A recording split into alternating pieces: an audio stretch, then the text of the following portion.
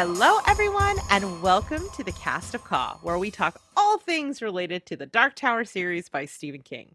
I'm your co-host, Rachel, and joining me is the other half of my quartet, my buddy, my traveling friend. Like we are going on some adventures this year, my friend. The one and only DJ. You know, it feels like it's been almost a year since we've had this conversation. I know, right? You know what? That's crazy. I bet you never thought when we became friends 15 years ago that we would ring in a new year together. Yeah, it definitely did. wasn't something I thought was going to happen. And now it has. Congratulations. For those of you who don't know the secret sauce, Rachel and her compadre and myself and my compadre all met up to hang out for New Year's Eve. So it was a fun experience. We got to introduce these guys to a bunch of our local friends here in the Portland metro area and just kind of get to see the neighborhood and see what it's about. It's a great neighborhood. It's a great group of friends. You have quite an eclectic group of friends, which is exactly my kind of people. We had so much fun.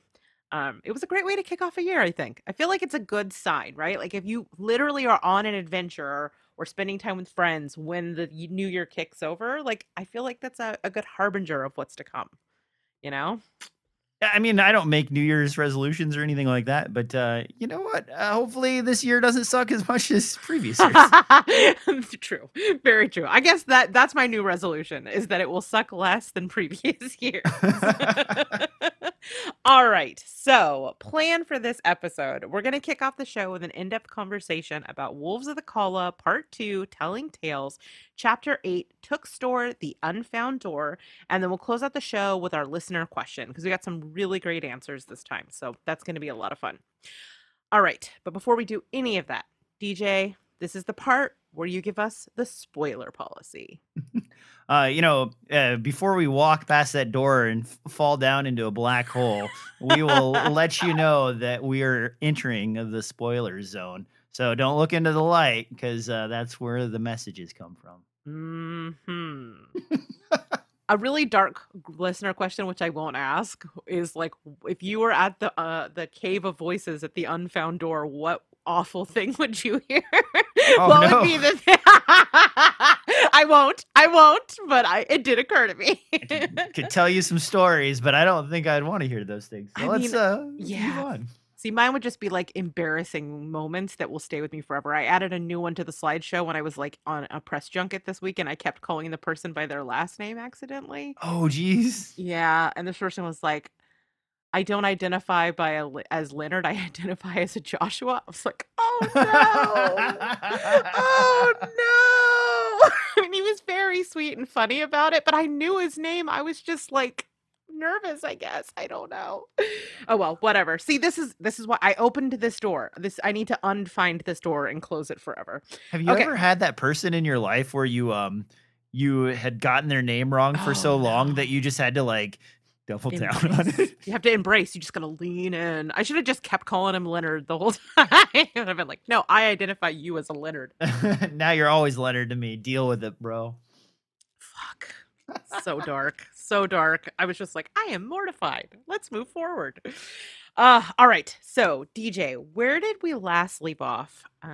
So we had some dreamscapes and we had some some rats fighting for food. We had Jake invading dreams.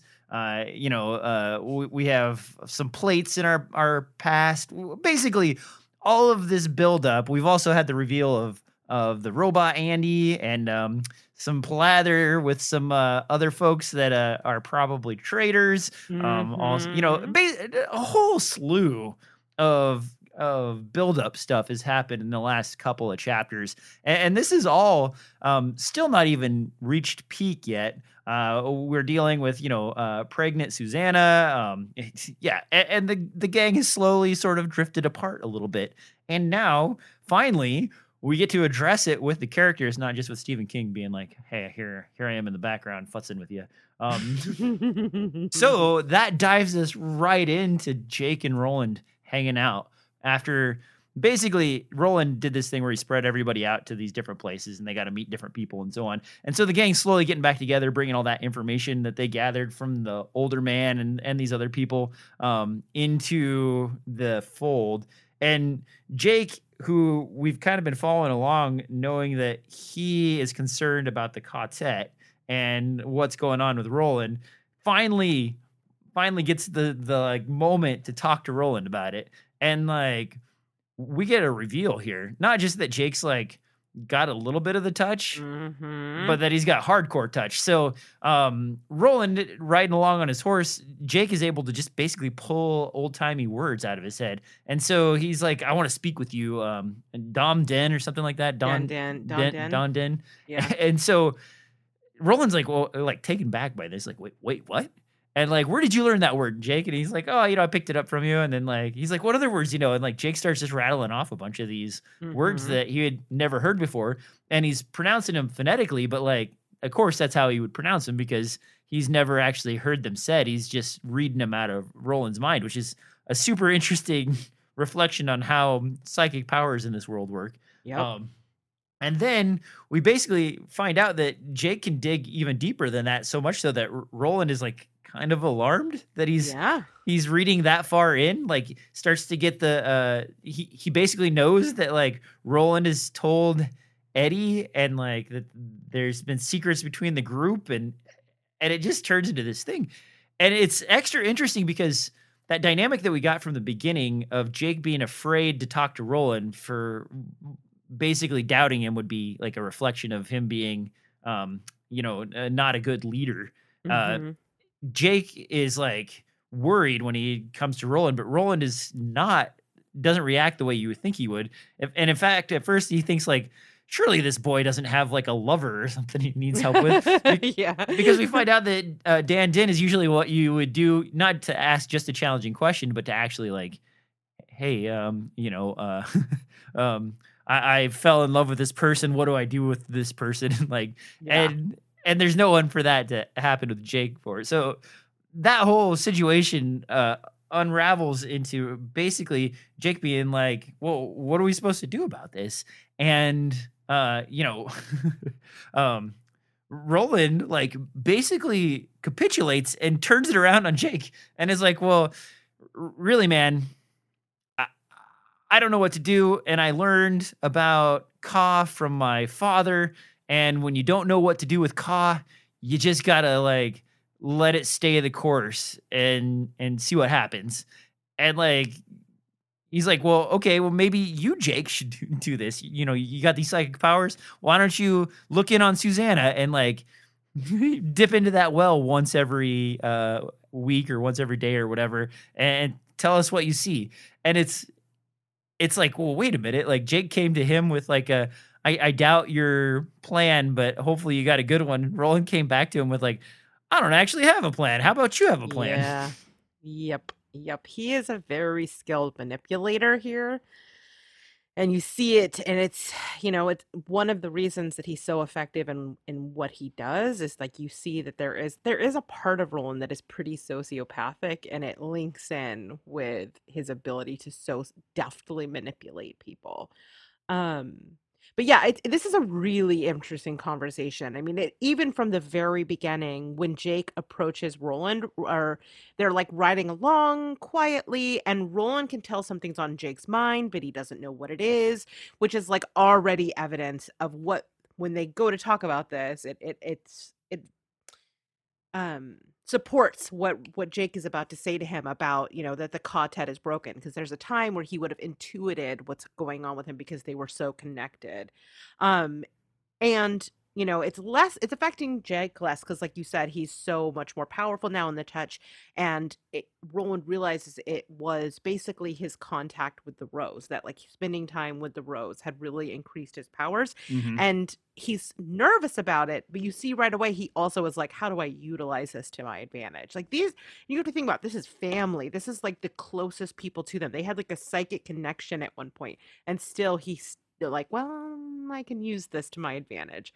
And does it make sense? Sure. I mean, of course, being able to have that kind of insight into Susanna is really great. But what we also learn is that Jake is aware of these powers that he has, but he has really kind of developed this moral code around it and has a very strong sense of what's right and wrong in using it. He doesn't want to be peeping in people's minds without their permission. Like that feels like that lack of consent, without putting it in so many words, is a violation to do that without consent. And Roland essentially pushes him past his comfort level with that and sort of insists. So, like, he's violating one of his quartet members, who, granted, is potentially very dangerous, but he's doing it by also violating, like, this child whose innocence he was so concerned with protecting just a few chapters ago. Like, watching him with, like, the young Benny Slightman. He was like, oh, look at him being a child. And here he goes. He's like, well, you're a man now because I need to be able to utilize the skill that you have. It's hard to this is a tough Roland chapter for me because I feel like he's making a lot of the same mistakes he's made in the past. He's repeating patterns that he did with his old quartet, and we saw how that turned out. So, Well, he does concede a little bit. So in the moment, he's like, you didn't choose to be here. You didn't choose to do this. This is like what is happening to us, and we have to respond. So like that's sort of a concession where like mm, there could have been no concession at all, and like mm. maybe a mealy mouth apology, like sorry I threw you off a cliff last time. Yeah, I mean, yeah, we'll get there because I mean, I think it speaks to how much their relationship has taken a step back and like disconnected, that the conversation has turned to him dying again. Like it felt like they had really made a lot of progress in their relationship and developing that trust and that connection. And like it's coming up again. And Roland's response was not like the warmest. Like he almost said too much when he was just like, I'd be better, essentially, I'd be better off on my own, which is again evidence that Roland is like taking these steps back and making these same mistakes, because this is exactly the kind of thing he did in Caliburn Sturgis, where he would like keep these, not Caliburn Sturgis, sorry, Magus. Mhm. He like played stuff so close to the chest that it broke the quartet that he had originally. And he's doing some of that again here. And that's what I'm saying. Like I feel like he's regressing a little bit in a way that is very frustrating. Yeah, but well, I agree with you to an extent, but at the previous time it was like because he'd taken a lover, and like now it's Yeah. like because he's lost and doesn't know what to do. And those are, I feel like maybe I'm wrong, but it feels like that's a different motivation than the previous time. Hmm. Or I'm am I kind of thinking? with Jake that it's a cop out, but you know what? That's fine. Like that's my interpretation. I don't know that one is right or wrong. Well, no, I guess you're right. Jake does say like, or internal dialogue is like that feels like a cop out to me. Yeah, yeah, yeah. Um, yeah, the other thing is he obviously confronts Roland about Susanna. And it's interesting, I think, how he does it, because instead of asking him, like, do you know what's going on? And like kind of leaving an out for Roland, he starts it by saying, like, where's the castle? Like basically asserting that he has knowledge, so there's no point in Roland denying it. Hmm. And it lets Roland know unequivocally that he knows, so don't lie to me. But it also kind of tests Roland's knowledge about the Mia situation. How he responds will reveal just how much he knows, which I think is a very smart and sophisticated way for for Jake to approach a conversation like this. Hmm. Yeah, I hadn't thought about it like that. I wasn't thinking about it from the sophistication of Jake. I was actually thinking of it about it from like more of like him like falling into like a argument trap where Roland just wins automatically. Yeah, I mean, that's ultimately what happens, but because Roland is the more skilled manipulator here. But I do Hmm. think also the other thing that really stood out to me is that King takes a moment to take note, like of sort of a geographic bit of information, which I think is incredibly telling, that this conversation is taking place very nearby where the last battle where the wolves took place. Oh yeah, you're right. Because he does mention that just over there, like that was where what's her name killed the wolf. And it Mhm. really kind of sets the stage of like, this is a place where people come to battle, right? This is a place where there's confrontation or battle, or, in this case, like two friends and former quartet members communicating. Like it doesn't feel like a communication. It feels like a fight. And I don't know that we've ever seen Jake and Roland fight before like this, where like you can feel the temperatures raising and them almost saying things that they can't take back. Mhm. And I think that's very telling. Let's see what else. We kind of scooted through this. Let me see if there's anything. The other thing though, I think that is also kind of interesting and that Jake is so upset with Roland, that he's keeping secrets, but Jake keeps a secret too. When Roland asks him like is troubling you, he phrases it in a way that there is like room for interpretation that allows Jake to duck out of talking about what's happening with Benny the Slightman the Elder and Andy. And so he keeps something back as well. And I Oh, I think didn't think about that. That's a good catch. yeah, and to me that's just evidence the fact that like that trust is clearly broken between them. Like that he's feeling that in their like the vibe of their dynamic is that he needs to hold something back. Hmm. And it's just more proof of what he's saying that the quartet is broken. Hmm. Mm. Yeah. Yeah. Okay. So the other thing, Jake did see the full castle. Roland has followed her around to a swamp and like just seen her do regular outdoorsy stuff. And Mhm. how did you feel about Roland's explanation that like she's probably imagining her favorite castle and not really having the insight that Jake did? Do you think he felt a deficit there? I mean, I think it answers a question that we've been having of like, she going somewhere? Is there something multiversal, universal happening, or is this just something that's in her head? And so that was sort of my takeaway. It was like, oh, okay, so we've definitively decided she's actually just, she's conjuring these visuals mentally to Yeah. cover, to maybe like protect, like the part of Susanna that is there subconsciously from seeing what she's actually needing to do, not only to like, because it's gross, but like what it says about the baby, that Hmm. she needs to do these things in order to feed it and to help it to quote unquote become. I mean, but what about you? Hmm. I, Yeah, I don't know. I thought I had a point to make about this, and then like now that you've talked about it, I'm like, Oh no. I don't know if I have anything. Like I was going somewhere with it, and then I realized Well, like, let's well, go now that there. Let's go there. What did you think? What was your well, interpretation? so at first so at first I thought like Roland knew because when we got that description previously of her like for special plates and like digging around the swamp and stuff, like Stephen King painted it in such a way that it almost felt like Roland saw through the veil a bit and Mhm. knew what was going on. But then in this take, we got it sort of like you were saying the opposite, where it's like he's actually getting tested by Jake to see if like how much he actually realizes is going on. And like it feels like in that context, Jake knows more than Roland, but like in the previous context, I would have thought that Roland actually saw about the same thing as Jake if you'd asked Mm. me before this. So then when you unpack that, like, well, Jake's got like his own secrets too, then I'm like, well, Yeah. maybe Roland was just kind of like best guessing it, but didn't really have I this mean, insight that I thought he had previously.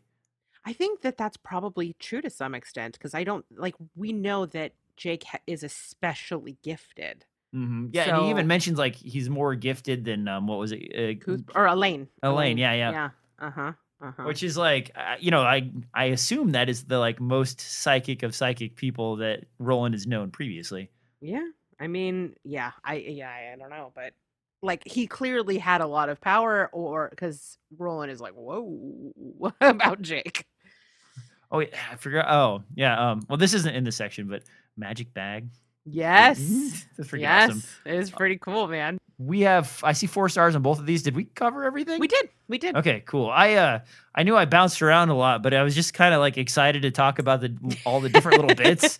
I mean, it's a good conversation. Like, if you like to get into the relationship dynamics and the psychology of stuff, like these were two very juicy sections. It's not normally my thing. It's Right. normally your thing, but like But do you feel like you're moving in my direction the more we talk about this? some of these I do, some of it's actually more that some emotional dynamics are less interesting to me than others. That's Like fair. a psychic kid being able to like read a gunslinger's mind is a little cooler than like the romantic flailings of Susanna and Eddie as they like Yeah. slowly fall in love. Like Brr. it's sort of maybe I'm just a stereotyped dude, but it's like Mhm. action psychic is awesome. Like love psychic is sort of boring. That's super fair because but I also am such a husk. Like I'm not a romantic. Oh, okay. So don't I'm not a good barometer is what I'm saying.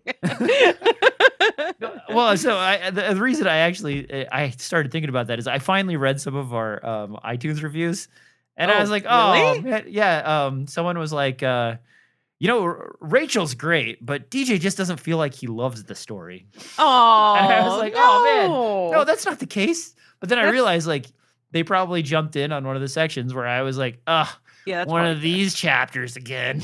I also feel like, and this is true, like in any of the podcasts that I like kind of heap criticism on, like there's how I feel about it just in the experience and how I talk about it when I'm in the place where I'm being critical. Like, you know what I mean? I think it's very different. I can enjoy the crap out of something and still see its flaws. And if we're in a situation where we're talking about flaws, it's going to sound like I like it less than I actually do. And I think that's fair. I think that's totally fair. You love these books, or you would not be doing this for Oh literal yeah, years with me. yeah, exactly. And like we have a I'm long not ways that yet to much go. fun to hang out with. All right, so bringing it back around, like Yeah. basically we finish up with this epic conversation, and then these guys roll into the ranch. And just the night before, this is the ranch where Mia was out on the prowl, and we Mhm. kind of get like this. We get this back picture of a baby pig being missing, and then we find out that there's these, I guess, mutant like pack of wild dogs or something. And they're not just mutant, but they're also mute. Like they're missing their vocal cords. And so they blame it on that. And they also like we get a description of this giant rat that has his head torn off. And this is Ugh. also like, well, they didn't do all bad. At least they tore that rat up okay. Mhm. And like that's a weird thing. Yeah. And then the other perspective we get is like basically Eddie being Mhm. like, well, that's not so bad, I guess. Like at least she cleaned up after herself. Like she didn't Yeah. eat a child. And like it's him wrestling with this internal fight of like whether that's like this is as bad as it actually is, or whether he's Mhm. like sugarcoating something that is actually pretty awful. Yeah. It's the The morning and now he's rationalizing. Yeah, Like, exactly. And oh no, that couldn't be. But like it's him really trying to like avoid the reality that maybe not Susanna, but Mia could eat a child. yeah, and that's Mhm. super weird for Eddie. And then we also get this moment too where as Roland and Jake kind of get to the ranch, I forget what his wife's name is. Azalea. Zalia is standing there, and like Roland asks her the question, and everybody there is like, "Oh, this is it. Ooh. This is the question. This is the like when we got the I will ask the town, 3 questions. This is one of them." And like he's like, well, will you be ready to throw your plate when I need you to? And Mhm. she like looks at him and says yes, and her husband walks up just in that moment, like beat up from a hard days of working in the field, and realizes that his wife is committed to the thing that he was passionate about in the beginning. And like you get this like weird romantic moment of like farmer hug love, and then like Mhm. everybody kind of realizing that the decision wasn't made by these fancy rich farmers across the Yep. way. It was just made by like regular people out working in the fields doing their Mhm. normal lives. And it's extra special because she is also the daughter of one of the Manny families. So that is like a Mm-mm. Mm-mm. no, Mm-mm. wrong person. Wrong person, but yeah. Son of a gun. The one that showed him the Oriza in like 2 chapters ago is the daughter of Henchek. Oh, okay. I'm sorry. That's No worries. my bad then. Man, all these farmers' wives, they just look the I same to know me. they're blending. They're blending. So yeah, that's another like pretty interesting moment. And then we get like this this bag, this mysterious bag where like Okay. Roland is able to shake out money. And what was the name of the bag? It's like the everything bag or the It's collector? a grow bag. The grow bag, yeah. Yeah. And when the gang looks at it, like we get an idea of actually how long Roland's journey has been. Yeah. And they're like, that bag has to be hundreds of years old. Mm-hmm. And it's like, holy shit, this is the first time we've gotten some numbers Yeah. tossed at our Roland's age. And like Roland explains that he used to have a lot of magic around him, and like now he just has a few bits and pieces. And this Yeah. grow bag's like one of the few things he has left. And like what we find out is the bag over time will just randomly fill up. And so Mhm. he was able to dump some like jewels and some gold and some like basically what you would need to have as tender or currency in that area out of this bag. And I don't know about you, but when we got to this point, that was just like Well, it's like that reminder of like, oh right, this is also a fantasy series because we've been getting yes. a lot of like sci-fi things with Andy and of course Western things with them like riding into town and helping the town folk, and you're like, oh right. This is a magical world. Got it. Yeah, and so that like completely caught me off guard because it's you're It's so so D&D too. You know what I mean? It's like it's so very classically Dungeons and Dragons. yeah, every character carries like, it's bigger on the inside. Yes. Well, see, now we're back to sci-fi. Yeah. It's just it was a really like fun little bit that I Hmm. kind of I was excited about. And, Yeah. and and then we get this moment where it's like you guys got business, go bug Took store, and like it's like, oh man, that's funny because like he was the person that we hear at the very beginning that's like, you're gonna have to convince him too. Hmm. And like we don't quite cut to him yet. I'll try and do this in order. But yeah, knowing that the gang is gonna go out and basically harass him is fun. Um Yeah. Yeah. and like hilarity actually does ensue. So you got is that another 4-star? I mean, I think we covered a little bit of it, but I will say I do think I want to step back for just a second and talk about some of the things that happened while they were still on the farm. Okay. Like you said, Roland, instead of going to the elite of the community, he goes to this farmer's wife, which in the hierarchy in this kind of community is not exactly the tippity top, right? But I Mhm. think not only is that the right move because these, like it says textually, like this is the heart of the community, are these share like these small hold farms.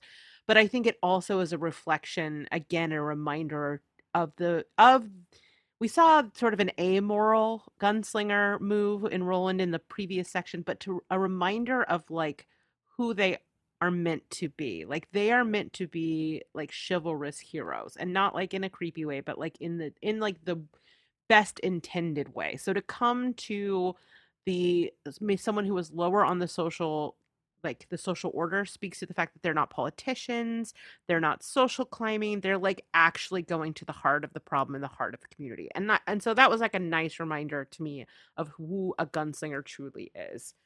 And then the other thing, and this one I feel less good about, is he basically says, like, okay, I'm gonna need you to show Susanna how to throw the plate. And I was just kind of like, why is Susanna getting stuck with the plate? She's the best shot out of her all of the like other than Roland, she's the best shot of the rest of the gunslingers.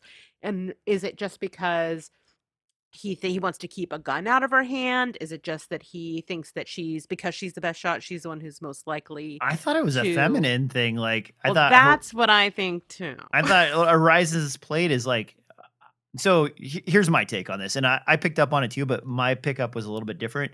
So culturally, from the standpoint of this town, Mm. it's a Riza. So it's a woman's heritage slash like rite of passage slash like woman thing Mhm. for plate throwing.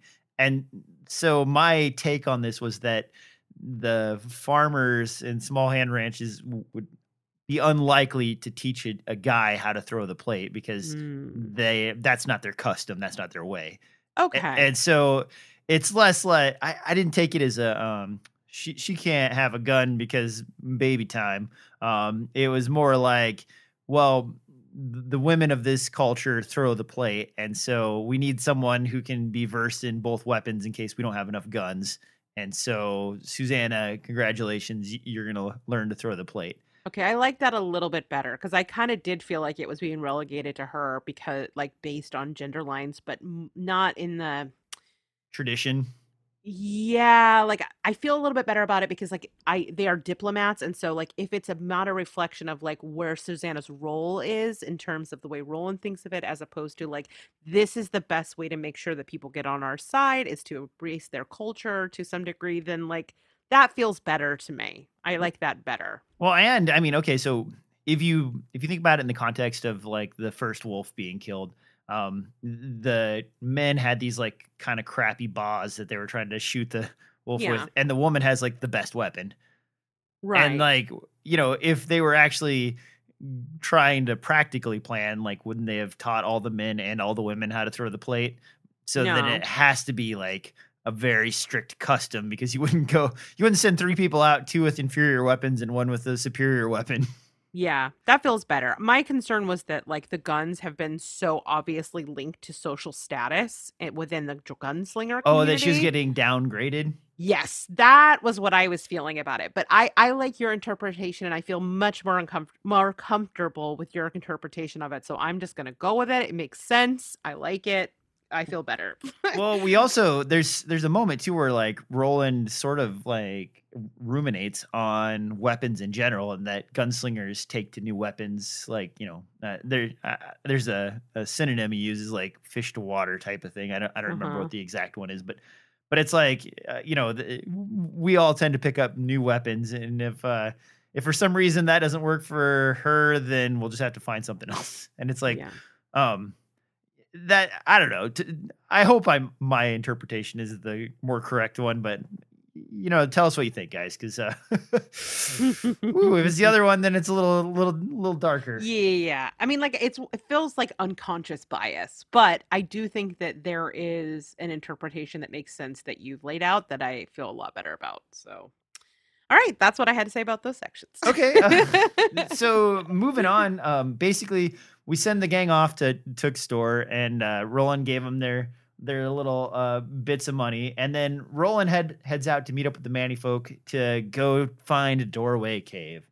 And this is this is interesting, because we start to get a different perspective on Shanahan's basically transportation to this world, and like what's going on in the background. And we still haven't gotten the whole story of how he got there, but this is sort of like a reveal of where, basically Roland's asking to go see this cave. He knows that there's probably something to do with the Black 13 that's there, and the Manny folk are the ones who know how to get to these places. So he meets up with the elderly guy, and even though he's elderly, this guy hustles up a hill without issue. Roland's like dragging a little bit, and this guy's doing great. They get up there. The story unfolds a little bit, and we find out that they just barely got the box closed on Black 13 before this glowing light basically infected them all, and the only one left is the guy who closed the box. The other 2 people have had, what was it, heart attacks or strokes? Well, one of them's Callahan, and he's still with us. But one of the guys, like 2 years later, died of a heart attack. Okay, yeah. And so you don't really get a picture of what this did to him, but you get the sense that if it had stayed open for any longer, they would have all been dead. Mm-hmm. And then this cave is just the creepiest stuff. Like, there's a door just like Roland ran into on the beaches. Yeah. And it's just floating there, and you hear a noise behind it. And like, if you walk past the door, then it's just a drop straight down into nothing. And the cave ends up being this whispering nightmarish thing that's talking to you. Roland hears the voice of the man in black telling him basically he can't succeed and he should give up now. And like the screams and cries, things pass. It's like a dark spot to be in. And the weird Mhm. thing is I don't know if the Manny guy is like immune to it, or if he's just always lived like this. I think he's being stoic, and there's like moments where Roland can see, like at the end when they're leaving, he can Uh-huh. see Hinchick's relief at leaving. But I Okay, think okay. he's very good. Like I think Roland has kind of met his match a little bit in Hinchick in some ways. Okay, so let me back up. Yeah. I jumped real far forward right Yeah. away because I was excited about the Yeah. door and the box and all I was that. like, ooh. But okay. I need to pull back. So they, as they're marching up to this place, they actually kind of sit down. They plather. They have some food. Roland explains to him that he's he brings a message from his daughter, and we get this like spiritual tone from this guy that's like, matter of factly, like, oh, my daughter's cursed, whatever, she'll Yeah. she'll get to repent when she's in hell, like, and it's like it's Damn. it's so matter of fact, and Roland, like, because I guess he doesn't understand the tradition of the Manny in the way that this is spoken, is like, so do I need to go back and tell her that? Yeah. And like right. the guy was not embarrassed The at guy all to was be like, like, my daughter's going to no. hell, but like he's like taken back that Roland would be like, do I need to tell her that? And he's like, no, No. She already knows. knows. She knows. Duh, like everybody would know that, and so it's that was why I was asking if you thought he was affected by the door in the cave, is because Mm. he handles this all just fine, and then the references that we get from him, I forget what there's like a spiritual thing that he speaks about that's like there's a specific name for it, and it's escaping me right now, Rachel, but he's like, when they're walking the path and going from wares to wares and what have you, he has a reference to like either is it maybe a god's name or something, I can't remember what the It heck it's is, called. yes. Nar? In Nar, the is it? depths Okay, of thank you. Nar. Okay, I think that's the name for hell. Is that what you mean? So he mentions hell, but then he's also like, there's sort of a thing that you feel when you're going from place to place, and he had a fancy, name for it. It's just, if you can't remember, I don't remember either, so it's my bad for even bringing it up. Should have I'm just trying to remember. should have just coasted right past it, but yeah. Let's see here. Tell thee that the Margaret of the Red Path clan. Is that what you mean? No, that's not right. No, that was Okay. his daughter. Reference to his daughter. This was so. When they're talking about walking from place to place, he mentions that he feels this normally, but he didn't feel that at all when he got to where Black 13 was. Well, I know he says he feels very dim, but Maybe. I don't think that's what you're referring to. So I'm sorry. I'm like scanning. I don't say anything. Oh, no, that's fine. Regardless, the impression you get of this guy is that he's actually like a very stoic religious dude. Yeah. And very strong religious convictions. and not just that, but like he also may be in Roland's ballpark in that he may be much older or than we think he is, but also like maybe healthy and strong, because yeah, I was wondering because Roland is really struggling up this hill, and the old man is just like breezing on up. And I Yep. wondered how much of that is just this old dude has just been up and down this hill, and he's just in like great sort of traveling condition, and how much of it is a reflection of what's happening with Roland's body right now. Well, so hold on to that thought for just a second, because Right, I do want to right. get back to that. But Yeah. there's a moment here where when he he refers to the walk as like an up, like there's a fancy way of saying uphill, basically. Upsy? Up, yeah, he's like, this will be an upsy. But also when he's talking about traveling the worlds, like you kind of get the impression that it's not just space but also time that you're bouncing around in.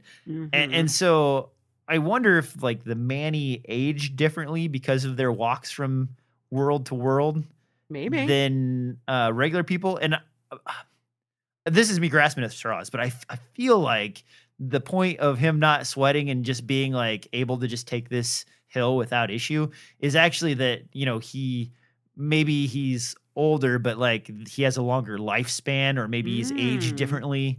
And the reason I bring that up is because there are definitely some Stephen King novels that deal with different levels of aging. And so I was trying to link that to another Stephen King novel somehow, but now obviously failing because I've forgotten all the subtle details. Which one was it? Was it? I don't know. And that's why I was like, oh, Rachel will know. I mean, like I can think of like Thinner, but that's young. That's getting skinnier, not getting. I thought there was like an aging one, or I thought Stephen King, one of his horror books was based around like someone aging differently than the other. But maybe are you thinking of like Benjamin Button? Yeah. That ain't Stephen King. No, at first I was thinking of what's the David Bowie movie that's also based on the book where like he lives around young people and sucks their life forces away from them somehow. Thinking Um, of like The Hunger, where he's a vampire. yeah, but it's never mind. That's just probably my. Someone's gonna be sending an email this week, and they're like, "This is what DJ's talking This about." might I just know be it. a fever dream, but if you guys know what the hell I'm talking about, that would be awesome. Like a deep part of my brain says that's a thing, but like if It Rachel can't name probably it, is though, and I'm just not thinking of it. It's been a long week. Maybe my brain is dead. well, I don't know. the problem is too, like there's a lot of Stephen King short story stuff that I've breezed through over the years, but I've forgotten if it was actually Stephen Right. King or not. You know, Right. and then some of it's like the Bachman stuff, and Mm-hmm. like none of that ever sticks in my head quite right as Stephen King, even though it is Stephen King. So Yeah. I often go on these tangents, and they're like, I don't see that in his repertoire, and then like I might have just read another book. Okay, well, listeners, if you know what he's talking about, I want to know. Send us a message. So anyway, we have the conversation with the daughter. We have about the daughter. We have this like very healthy elderly man. We have this like religious undertone, and then we find out the story about the box, and that they'll likely find out even more from Callahan's perspective down the road. And then Mhm. the last thing we get from this is that Roland, as they're leaving the cave, he's like, "Oh no, I'm sore," and like we don't get a complete reveal of what that is, but you realize that whatever has ailed Roland in the past is starting to act back up again. Yeah, And he gets he's a twinge of pain in his hand for the yep, first time. and he feels Mhm. it. And this is we sort of got a little bit of this with what's her name, rubbing Roland down naked. Mhm. And now it's like that salve might not be doing it. Yeah, like clearly what's going on in his hip is progressing, Mm-hmm. and it's yet another ticking clock. You know, this book is all about time. It's all about running down multiple clocks. We've got the things that are happening here. We have things that are happening in New York. We have the softness of time, the way that time froze and then restarted at the beginning of the book. Like that is an ongoing story that or motif throughout these. And so there is yet another clock that's ticking literally inside Roland, and you get a little reminder that that is winding down. Oh Lord. Okay, so a lot of stuff happened in this section. Like we talked about Roland struggling, and that's why I was wondering if those two things were linked. That this was like he was struggling more than he normally would have, because even if he's got this like rock cat pea salve on his leg, like it's still a problem, right? Um, and Hinchik and him, as they're walking up, Hinchik asks him kind of an interesting question, which is he wants to know if Roland thinks the world will end in fire or ice. And Roland tells him he thinks that it's going to end in darkness, which is metal as hell. But I know. I like as soon as I heard that, I just like I couldn't stop, but just doing like the horns. I was like, I'm squeezing invisible oranges right now. But yeah, so what's interesting is like I think that that's a precursor to something that happens later in the next section, where he's talking about, like, he says darkness, and at this point he's still refusing to call Roland by his name. And I think this kind of impacts him because he hasn't told them yet, but you have to think about how like kind of poignant that answer is, knowing what Hinchik saw when the door was open and when the box was open, that the thing that he saw was darkness with this like red eye inside. So it's probably terrifying to have Roland kind of reconfirm this thing that is one of the few things that has ever actually scared Hinchik, even despite all of his travels. So I thought that was kind of interesting. Also, like the explicit references to the Crimson King. Like we're just talking about him now. No more like fussing around the edges. The Crimson King is a thing, and we're talking about him, and he's like Eye of Sauroning everywhere. So yeah, they get to the door, and it says like all the other doors, it has some text on it. In this case, it's the unfound door, which is exactly the same sort of hieroglyphs that were on the box that Callahan has Black 13 in. Mm-hmm. There's also something like, isn't the door handle like a crystal it's like or a something? Crystal door handle. Does that have any actual significance? Because I almost didn't mention it because I didn't mention it because I didn't know what significance the crystal handle has. I mean, what is a wizard's glass? Oh, I guess it's a okay. So you're saying like a crystal handle for a crystal ball? That's what I'm thinking. That's what I'm Mm. thinking. Okay, I mean that um, makes more sense. I didn't even put that two and two together. So, Rachel, you were a sleuth today. Good job. call me Sherlock Chateau. I don't know. Okay, so the other thing that's kind of cool here is like when they get there, there's like the door, but it reminded me of something else as well, which actually just predated the doors, which is that the cave is full of skeletons. And as he's walking around, he's like crushing skeletons. And it reminded me of at the end of the first book, right before he gets to the doors, when he visits the Golgotha. So I don't know exactly what that means. I don't know like what is drawing all of these animals to this cave, if the two things are linked, but the way that it is described is very similar to the Golgotha. It's just inside a cave as opposed to like out on a I mean, cliff it's or been a whatever. long time since I've been able to like mix the Tommy knockers into anything. Yeah, let's do it. Let's get them in. It's been a while. I kind of so I had, and this is just I because I love the Tommy knockers. And I was just like, oh no, obviously like having to steal human energy to stay alive and like continue to grow. So like Mm. any animal energy that came in is like getting swallowed up by this. And I thought that was kind Interesting. of like adjacent to what was going on. Like if they hadn't gotten the box closed in time, those guys all would have Yeah. just been eaten and turned into, they would have died and then eventually turned into skeletons. And like that also kind of pointed to me at least how long this door has been there. That it's See, I thought the door was like new. Oh, I thought it like my understanding was that the cave's been named that for quite some time. So I assumed that the And it was door. they call it the doorway cave, but before that it was the door of or the cave of voices. And they got like Oh. yeah, and they got like some message. Remember they get we didn't Well, even there. talk Oh, about we didn't this. even talk about the tape recorder, did we? No, they get Oh a shoot, I'm tape so recorder that's sorry. saying, "Go there, you'll find a man, a door, and a wonder." Yeah, and the batteries. Okay, so this is something that like I don't know if it make it in your I. So I apologize, guys. I was so excited to talk about just this section that there's like we jump away, come back, jump away, come back to this a couple of times, and I just plowed right through it It's all good. because It's it's all all good. stuck together in my mind. But there's a backstory too that we find out when they're eating, and it's that they had explored somewhere else, and they don't know what a tape recorder is, so they found this space where like there was words playing from a machine, and he says, like I removed a box that was like yay long from this, Mhm. and like it had brown tape in it or whatever, and then it finally dies, and they take the batteries out, or what we come to find out are batteries, and they give them to Andy, and Andy just kind of like shakes them around inside of him, and then spits them back out and says they're no good, and like that you can't do anything with them.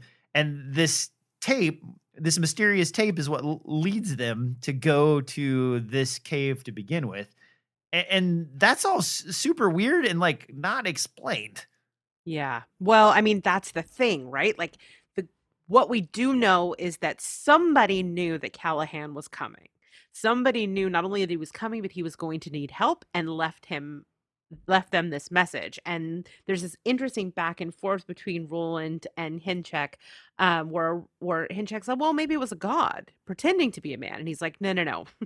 He's like, in my experience, gods leave sigils and men Men leave leave machines. machines. Yeah, yeah, that's a Which is great kind line. of an interesting kind of larger theme, I think, explored in these books, especially when you think about, the great old ones and whatever cataclysm that they did when they were trying to play God with machinery and broke the world. Like, I think that this all ties into a larger theme in these books, but in this moment also is very telling. And Roland kind of ties it back to the fact that they got those weird lunches at the beginning or at the end of the last book. Like somebody is in here, like, putting his thumb on the scale and helping things out. Yeah. So here's something just to mull around in your head, and I'm Okay. glad we got back to this because that one line was something I thought about for a long time, and then forgot when I was in my fever pitch to get to the other part. Mhm. So when they're walking through what would basically be the diseased, infected, the stand world, and Uh-huh. we have Crimson King notes written all over stuff, and like uh and then reflected in that other book is, the survivors writing things all over the walls. Do you think that like points to the fact that Randall Flagg is a god? I mean, I think And maybe I shouldn't I say mean, the fact because I that think he's solidifies it. definitely a supernatural creature, but I don't know if I ever thought of him as a god. But like, what? How do you define a god? I guess any supernatural creature, depending on the mythology, could be a god, Well, what's that right? old saying? Like, if technology gets advanced enough, it appears Yeah, to be magic or something like that. yeah, yeah, yeah. But I don't. Yeah, I guess so. But that grow bag seemed pretty magical. But then maybe that's just my pea brain mind. I don't know. But something is obviously someone is doing something. This is my very deep analysis, guys. This is what you came here for. I'm gonna break it down for you. Someone is doing something. You're welcome. Aren't you glad this podcast is free? You didn't pay for that. But yeah, yeah. I don't know. It's interesting. I'm hoping we're gonna get some more answers around that. I feel like we're building towards something because of the callback to the lunches. It feels like we're like that felt a little hand wavy in the moment, Mm. and I'm wondering if we're gonna get answers. I don't remember, but I have hope. I don't, to be honest with you, the tape recorder was like a completely new reveal to me that I know Yeah. I knew. I mean, I Right. learned at some point, but like it's sort of like Shardix clearing where you think that was like a way longer thing than it Yeah. was. Yeah, Like yeah, you get yeah. to it and you're like, did this fucking happen? Was this part of this? Because I don't ever remember this being here. Yup, yup, yup. Mm.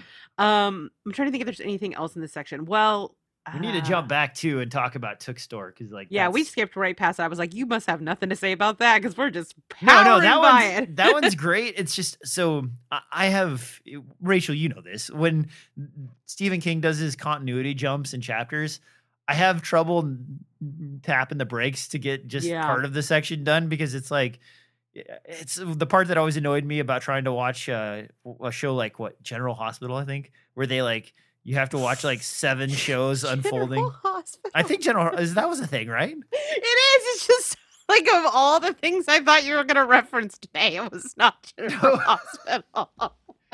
So I'm not into soap operas, but like I have watched like I got sucked into like one weird season of General Hospital where like there was like 20 reveals and like someone had killed someone who was sleeping with someone's daughter's wife and that guy turned out to be on a cruise and he was really a robot and like it just Whoa, what? yeah, it just was like it was a wild ride and I was like, you know what, I'm up for this for a minute. Let's see what this is about. And so I watched like probably I don't know a season and a half of General Hospital, just like in the middle with no context about like the last I don't know 20 years. So like a lot of the reveals didn't make any sense to me. They were just like wild, and the problem I had with that is like jumping around from plot to plot to plot to plot like always screwed me up because I forget everything except for the one plot I'm really interested in. And then you were Yeah. supposed to be paying attention to this other side story that was supposed to help you Yeah. understand the main story. And I screw it up. And this is the same way when Stephen King starts going out of chronological order.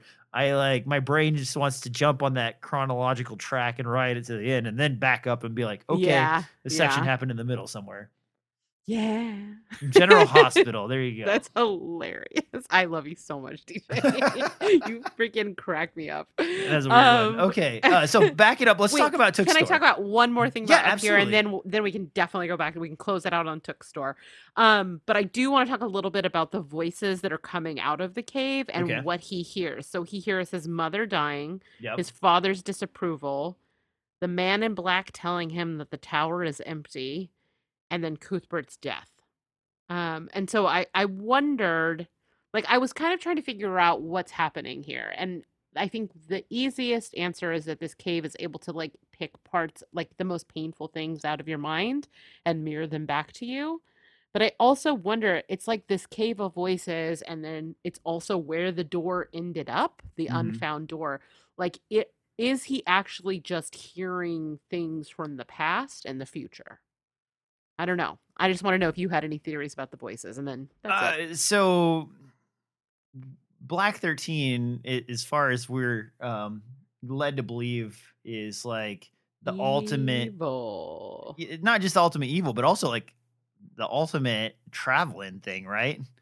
Like, because it's sort of, it seems like they allude to at least that like part of Callahan's travel and like the possibility of like getting to New York to save the rose and stuff all kind of like tie in with this thing.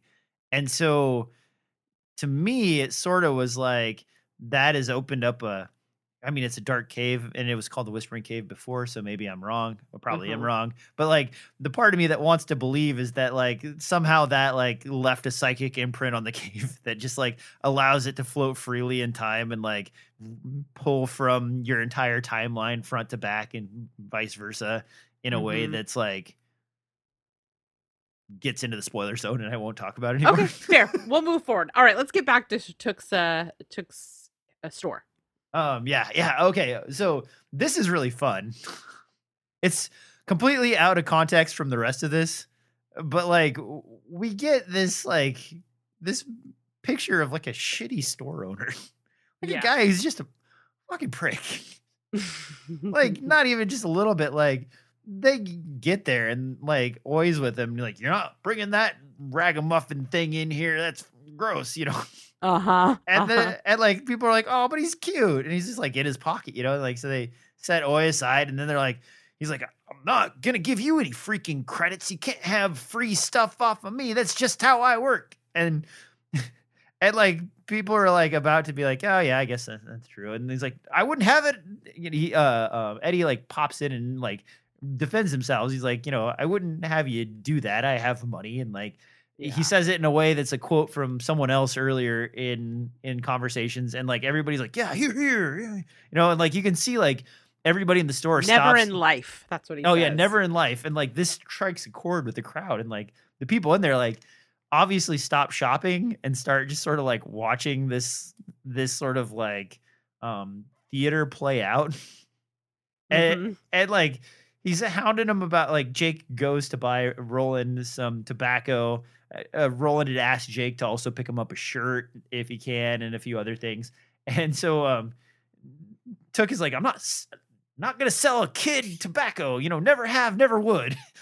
and and like clearly knowing that it's not for Jake. And Eddie's like, well, you'd sell it to me, wouldn't you? Right. And like Right. he's like surgeon, and like he makes a reference to something that these guys wouldn't know about, like Surgeon General recommends, you know, and then like you'll sell it to me. And so like took the whole time is just being a He's dickhead. very adversarial. Like I mean, we knew that like his store was his family store was one that got burned down last time they pushed back on the Mhm. wolves. And so he is not going to be down with whatever it is that the gunslingers are here to do, and he's quite a bitter, petty little man. He Yep. crosses some lines and comes to regret it. Well, yeah. So he does. He dickers with them on everything that they're trying to purchase, and like to Stephen King's credit and to our gang's credit, they're like, you know, he's a store owner in like a western town. Like that's literally his job is to try and rip people off. Like, that's okay, I guess. But then like he's like, they were like, well, you know, we talk to people and see what they need around town. We might be here for a little while. We might not, you know, it just depends what people need. And Took's like, I'll tell you, Brownie, what you need. And like Susanna just grabs him by the thumb and like does it in such a casual, fast, and like sort of nonchalant way that no one else but like really close people notice that she's got his thumb like twisted back and behind and like about ready to snap. and and he's like, oh, and Susanna's like, listen, you know, a crazy old man who's like half off his rocker can call me that, but you are not that man. And Yes. you do not refer to me as that. And he Yeah. like, you know, he kind of like apologized mealy mouthy and like tries to weasel out, oh, I'm sorry. And like Susanna like tops it off. And I think we're gonna sit in front of your store for a while and hang out. Yeah, this scene is very satisfying because we've had to kind of see her take a backseat role a little Yep. bit, like to your point earlier, like she's playing kind of quiet and demure and reserved because of the cultural mores there, and like how it would in those cases allow her to kind of overhear things and learn things. It was strategic, but at the same point, she has not been able to really defend herself and has had to deal with like a little let's not so microaggressions, let's just say. Yeah, yeah. And so to finally get her seat, put some little shit in his place who thinks that he can talk a bunch of shit to her. Oh, it was so satisfying. This is the Susanna that I love, the like badass take no shit Susanna. This was great. I've been dying for this, and it was very satisfying to see it happen. This whole scene is actually a ton of fun, right? Because he's really trying to be, like I said, be adversarial and make them uncomfortable and make them feel unwelcome. But he is on an island by himself, because at like right away when Eddie says the thing about never in your life, he hears like titters of agreement and appreciation. And as this goes on, like everybody's watching and intrigued and like very much moving into like they are a spectacle of interest and not an unwelcome interloper, you Mm-hmm. know. And it speaks to what Roland tells them before they go in, essentially, that like when Suzanne is like, they're coming around to our side, and he's like, yeah, they are. They're not ready to say it yet, but they are. So we won't ask the question because the gunslinger never asks the question unless he knows the answer. But it just reaffirms that, yes, this is the direction it's going. And even Took at some point has to like read the room that Mm-hmm. he is alone in this. Yeah, and you kind of do get that feeling because Stephen King like hints at the town folks like kind of muttering under their breath, like, "Yeah, you did a great job singing the other day. Like, yeah, I really liked what you did there. Yeah, that was great too." And like Took's like, "Mm," but like he politeness requires that he not do anything about it and like has to take the heat. Mhm. Uh-huh. It's very, very satisfying scene. And, you know, like we see the town when they go out on the porch, we see the town kind of gathering and coming to talk to them. And I don't know, I was just thinking about how different it was kind of because there is sort of this like rhyme and this cycle to these things, and like with the quartet of now and the quartet of then, and I think about when they showed up in Magus, and like the first time that that quartet really interacted with the town, it was so different. Mm-hmm. You know, like they went to the sheriff's office, and they had the same kind of pushback and unwelcome from one of the elites. But in this case, they really were able to like the town is not quite so suspicious of them. I don't know, just an interesting parallel. I really liked this little section. It's not as like meaty as the other bits, but it was like a Yeah. fun diatribe that you get to like see this little picture of the town and like the general store, and like even the moment where he's like, and that little son of a bitch threw out one of my my rubies, even though it looked just like the rest of them, and there was nothing wrong with it. Yeah.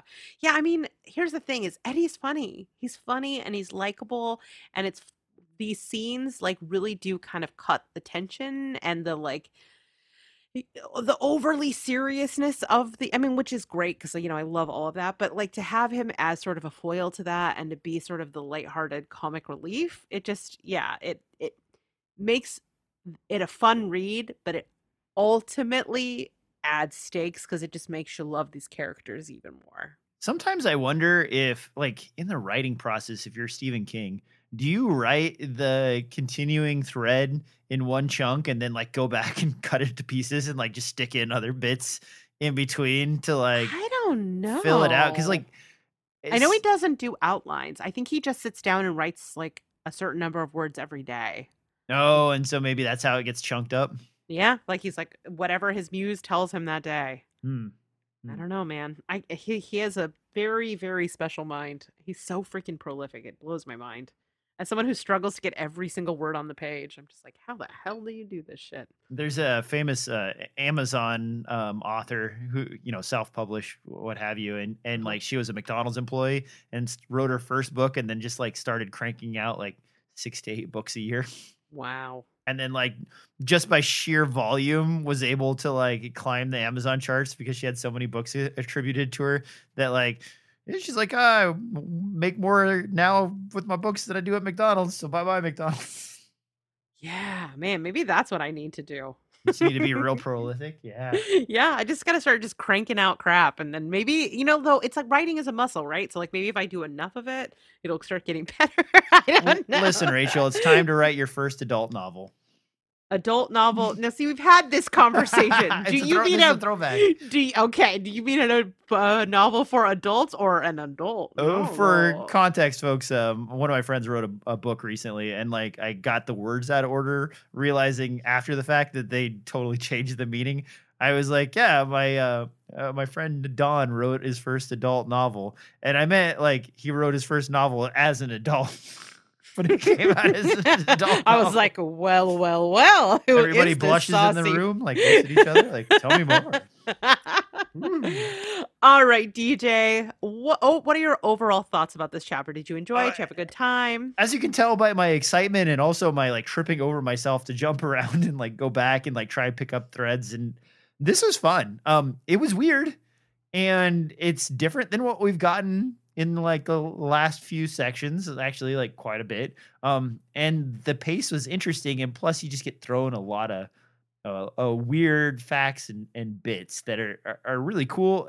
I'm excited to get to the next chapter because I feel like this is going to bloom into the actual action pretty soon. We're almost there. And this is like we're on the cusp of it. We have a few more things to discover, and then we'll be like in the battle, in the heat of it. I feel like we're getting into, I mean, we are, because I listen to the audiobook, but I also have it like the an ebook. So you know how many pages we have left? Well, I know that we're 55% of the way through the book. Oh, that's it? So no, what I'm saying though is it's the back half now, right? Okay, all the setup is coming together, and we're heading into the back half of this book, and it's got to have two climaxes, right? Because there has to be the battle with the wolves, and there has to be dealing with whatever's happening in New York. Yep. So I think you are correct. We are rapidly approaching action scenes. They are coming. Yeah.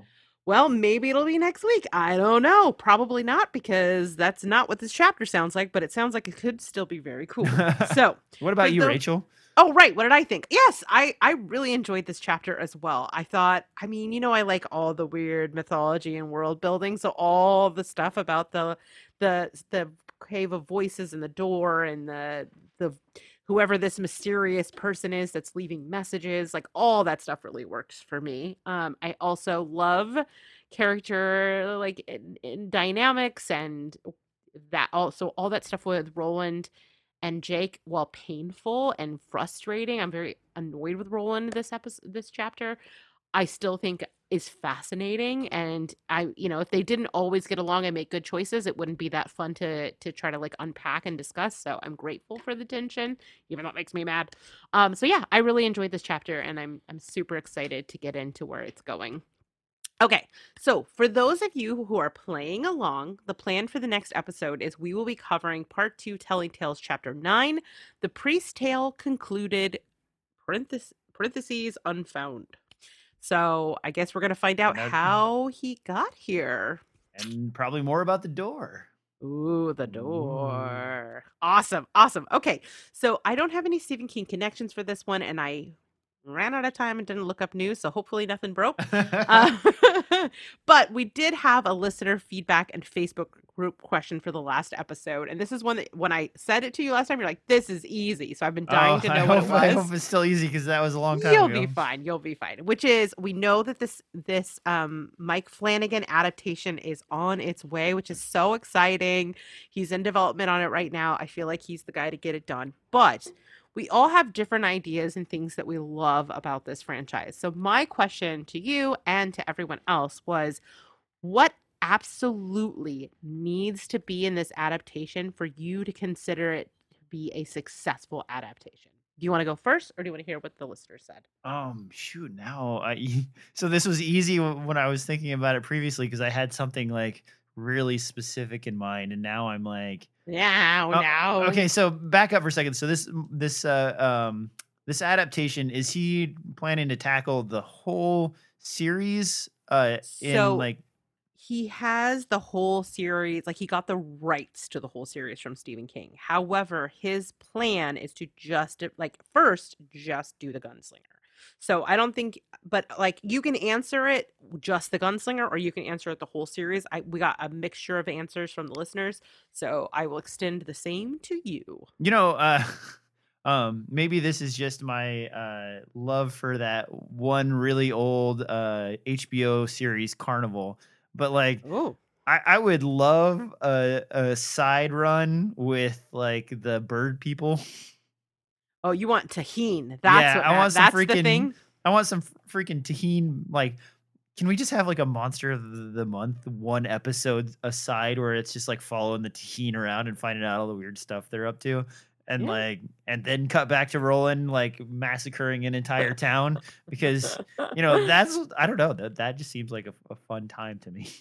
So that's what you would require for it to be a successful I mean, adaptation. no, that's just what I want. I Okay, think that's fair. That's fair. I think the successful adaptation, you really need to be able to dig into the town Roland spends time in, and like the relationships, and like you know the piano player and all of those people, and like the weed driving them crazy and like rotting their brains and like ruining their bodies, and like just the dramaticness of that whole thing. Like, but that's see that one's such an easy one to do right that you would Yeah. actually have to really you Is have there a to. specific detail or scene or character or anything like that you would absolutely need to see show up?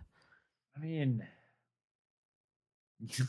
no, not really. Okay, all right. You are an easy customer. You're gonna be happy with whatever, I just except want for some tahine, and that's I want some tahine in my life.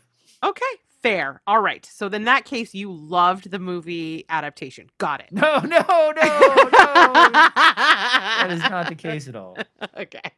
All right. So Sheldon answered and he said, Oi, a believable oi is necessary for this to be a good adaptation. And he is not wrong. Yeah, if Oi looks like Jar Jar Binks, like I imagined he did for the longest time, uh, that would Never get over probably that.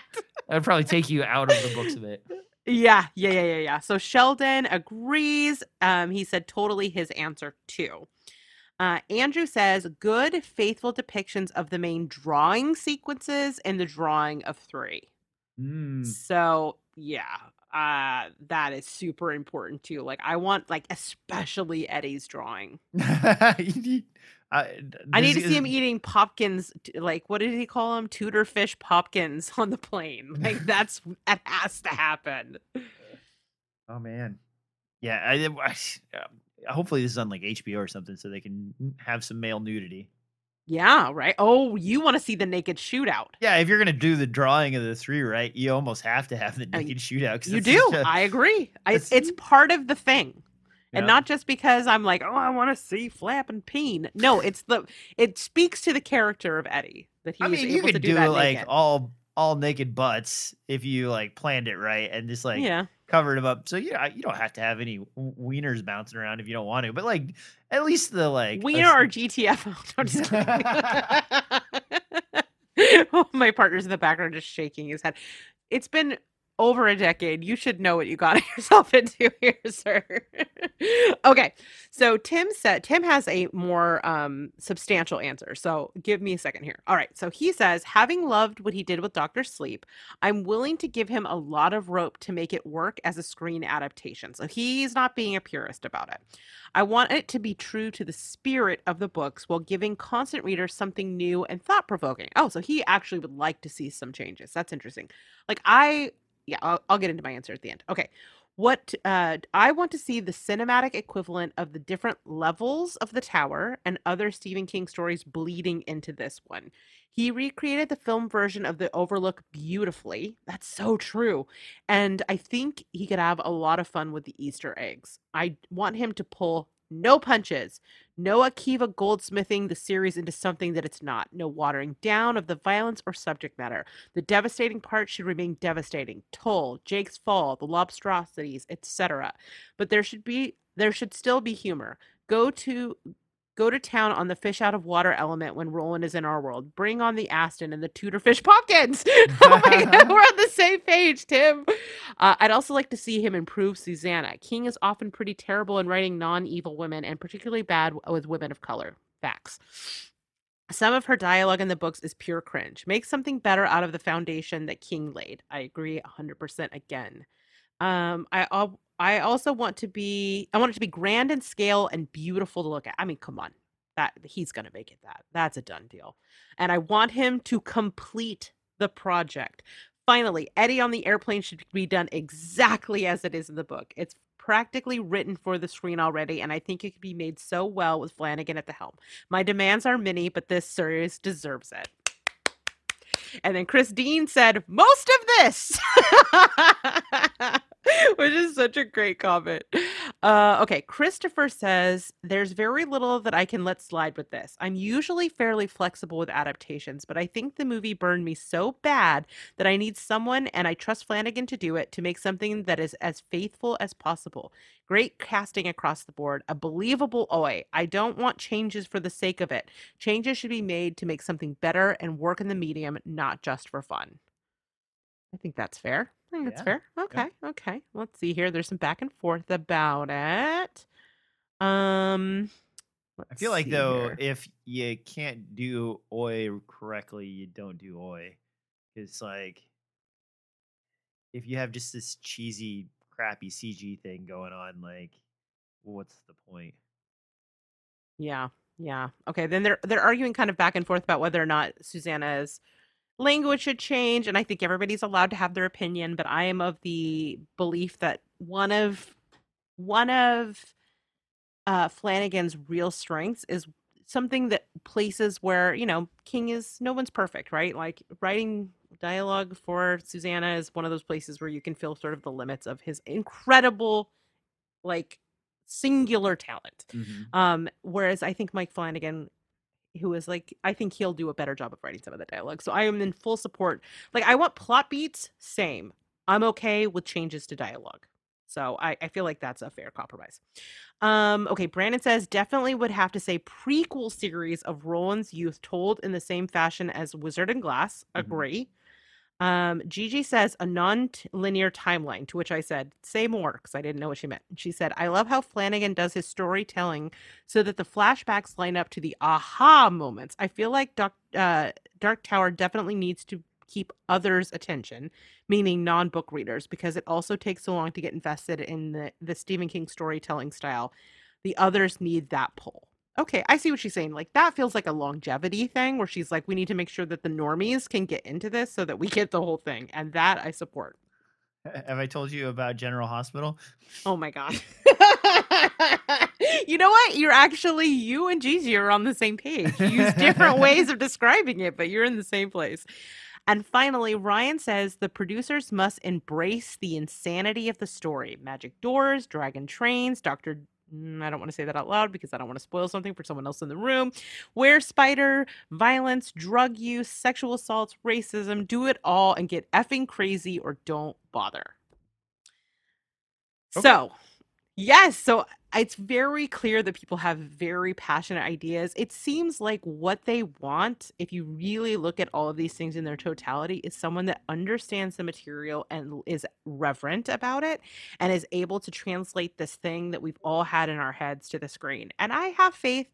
I mean, obviously, not everything's going to be exactly how we picture it, but I feel like what they're describing is Mike Flanagan. So I feel pretty confident that this is going to be, if not perfect, like definitely something that people are gonna like. I always thought that you could do, like, if you didn't have the budget to do the Dark Tower series as is, if you could pick one character that, like, is not the main three, but sort of in and out of being around during a lot of the events, and just have it be like his perspective Mm-hmm. of the chaos and stuff that's going around.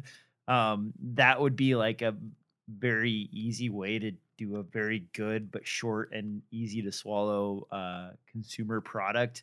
Yeah. And it would have been, so this is a little maybe silly on my part, but what if you did it from the perspective of Randall Flagger, the Man in Black, instead of from Roland and the gang? Like, wouldn't that be Mm. like a fun, weird, wild ride to be like, this is why I brought you sandwiches, buddy. And like, here's the note I left, and Ah. here's the thing I did that did this thing. And like, here's me in the background in this one moment and like dropping off this guy, and it's just like so many cool things you could unravel, but also like get the inside scoop on stuff that we just basically will never know what happened with.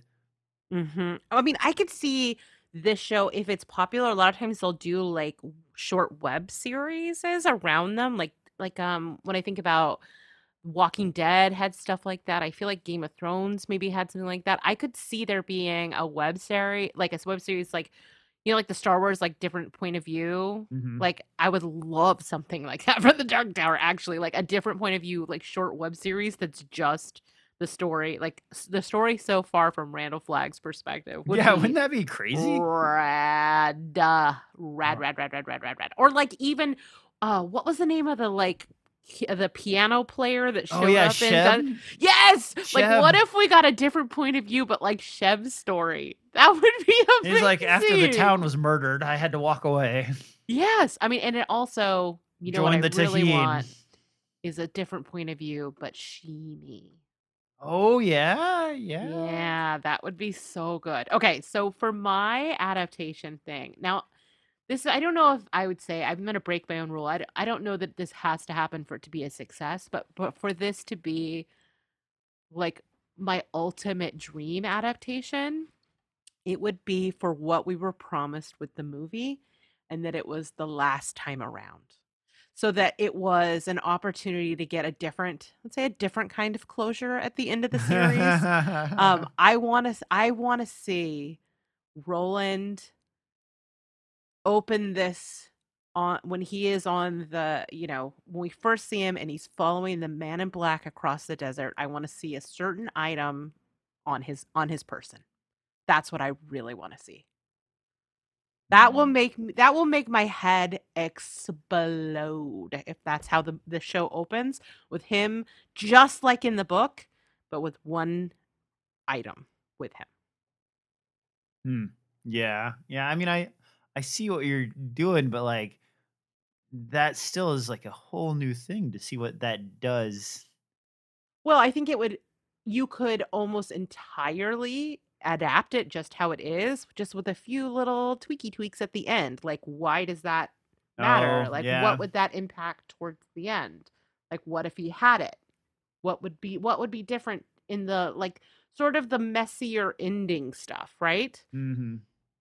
I think that would be a great way. Like, if he Doing a faithfully good job of adapted talking around spoilers. Yes, but, like, if he faithfully I'm sorry, but, like, who wouldn't love this? Like, new people and faithful readers, like, a faithful adaptation of 90% of the story, but giving us a slightly different ending the one that we've all been imagining Mhm. for a decade or 2 decades or however long it is that you've been reading this series. You've been imagining an ending and then maybe even a slightly different ending. And what if it gave you all the things you wanted from that adaptation plus the thing that the books never gave you? That would be There's amazing. one nerd out there just screaming like, "But it's not true to form." Yo, I'm sure. I'm sure. I would not be surprised if I get some emails about my controversial take here. But listen, I am a woman of my convictions and I stand by it. I said what I said. I want the item to be on his person. Okay. So that is it for this week's question. I don't have a new one lined up quite yet. So I will drop that in the Facebook in the lead up to the next episode. So Mhm. stay tuned for that. I may also put it in Patreon in case there are some patrons that are not on our Facebook group. Don't want them to miss out. But we will have a question for you for the next show because this one was so much fun. It was so fun to see everybody get excited and passionate about it because, it's just a reminder of what brings us all here, right? How much Yep. we just absolutely love these books. Even DJ loves these books, okay? Seriously, folks, I'm here, for every episode, so Yeah. I definitely care. You definitely care. You're just like yeah. Like I said, I think we're in a place where we're being more critical about it because we're like talking about it on a granular level, and that's like, what are we gonna just be like? And then that part was cool, and then that part was no. Analysis means also pointing out the places that maybe Everybody didn't loves work. dinner, but you can't love every dinner you ever have. Exactly. Oh my god, I had an amazing dinner last night. Well, I maybe had you can. fajitas, and then it was like I didn't realize they had like a special Taco Tuesday menu there, and they had like fresh made elote. I don't even know what that is, but It's the corn on the cob with the tahini and the with the sauce. tahini. Yeah, with the tahini. Wait, like spelled differently, but it is Oh, tahini. Okay. It's TAJIN instead of TAHEEN. Oh, okay. Huh. Yeah, I've had roasted corn before, but I didn't know it was special. Oh, elote. Delicious. Anyway, moving on. For those of you at home, if you still want to answer this question, we're still taking those answers. You can always email us at castofcaw@zombiegirls.com. Or if you just want to, send us an email with your thoughts, your praise, your criticism, whatever. We'd love to hear from you. You can also hit us up or DM us through the Facebook group, Cast of Caw Podcast Facebook group. We'd love to see you there. Hang out, talk about Cast a Caw or talk about Dark Tower. We love that. We never get tired of that. Yeah, definitely do that. If you want to support us, there's a couple of ways you can do that. You can leave us a review or rate us wherever it is that you're getting your podcast, whether that's Apple Podcasts, Spotify, Audible, all the platforms. We're there. Let people know that we exist and that you enjoy us by leaving us a review. If you want to wear some of our sweet, sweet merch, it is available to purchase at zombiegirls.com/merch, or you can support us by joining our Patreon, where you get extended episodes, bonus episodes. You get to hang out on the Discord with us. I know it's really fun. We're there all day talking, hanging out. We'd love to have you. And I said bonus episodes, right? Yes, I did. I don't know why my brain is so tired tonight. And then if you're looking for something spooky to watch tonight because you like horror movies as well as The Dark Tower, you can check out our video on demand and streaming calendar. We keep track of all the spooky doings that are happening on all the various streaming platforms and video on demand. And yeah, that's it. Unless people want some more of you in their life, DJ, where else can they find you on the internet? I mean, Outpost Unknown, is that what we're called now? Yep, that's I us. remembered it this time. You did. Occasionally you see me on a couple of those episodes. I jump in once in a while. Otherwise, I'm pretty lame on the internet right now. If you like reviews of restaurants and stuff in Portland, I have over 9 million views of my reviews. So you can go check those out. Otherwise, I'm here with the Zombie Girls occasionally for a special occasion and for the Cast of Caw. And that's pretty much it. Rachel, what about you? Yeah, I mean, you can find me lots of places on the internet. I don't have any reviews well, that's not true. I don't have any restaurant reviews. If you want to read movie reviews, you could Google me and find me there. But if you want to hear more of my podcasting content, you can find me on all the shows across the Zombie Girls podcast network. That's Zombie Girls, Stream Queens, Cast of Caw, Untitled Nick Cage Show, which will be back this month. We took a little bit of a break, but we're back reviewing The Unbearable Weight of Something Talent. The new Nick Cage movie. I'm actually like, that one's on my list to watch. I just have like you will like it. It is like the most heartwarming movie I saw all of last year. Really? Well, maybe Everything Everywhere All at Once was more heartwarming, but like, no, it's really nice and funny. Yeah, it's really, really good. I wasn't sure if I knew enough about Nick Cage to like enjoy all of the inside Nick Cage jokes. It's not the deep cuts. It's like, have you seen Face Off? Like, yes, you're gonna be fine. Like, there's gonna be references to like his action. It's like his 90s action movie era is like really where all the references are. I didn't know about all the castles and stuff. Oh yeah, you don't know about it. You don't need to know about it. Okay, you'll be fine. Yeah, you'll be good. And it's very cute and funny. But so there's that. You can find me on Outpost Unknown. The Steve cast is going strong. We just reviewed Don't F in the Woods. I don't know if that episode's gonna go out. I don't think we've ever disliked a movie more. It was a bloodbath. And yeah, that's kind of it for my plugs for this episode. But we hope you enjoyed it. DJ, unless people are sticking around for the extended episode, why don't you go ahead and take us out? All right, close your eyes. Now imagine the worst thing that you've ever seen, done, or heard, and don't let that haunt you for the rest of your life. Good night.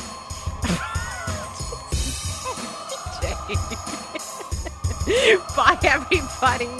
Why you gotta do me like that, dude? Damn. Thanks, everybody, for listening, and to my co-host DJ for making me laugh and for indulging all of my tinfoil hat conspiracies. Production on this episode was done by yours truly. Our theme song for the show was created by DJ.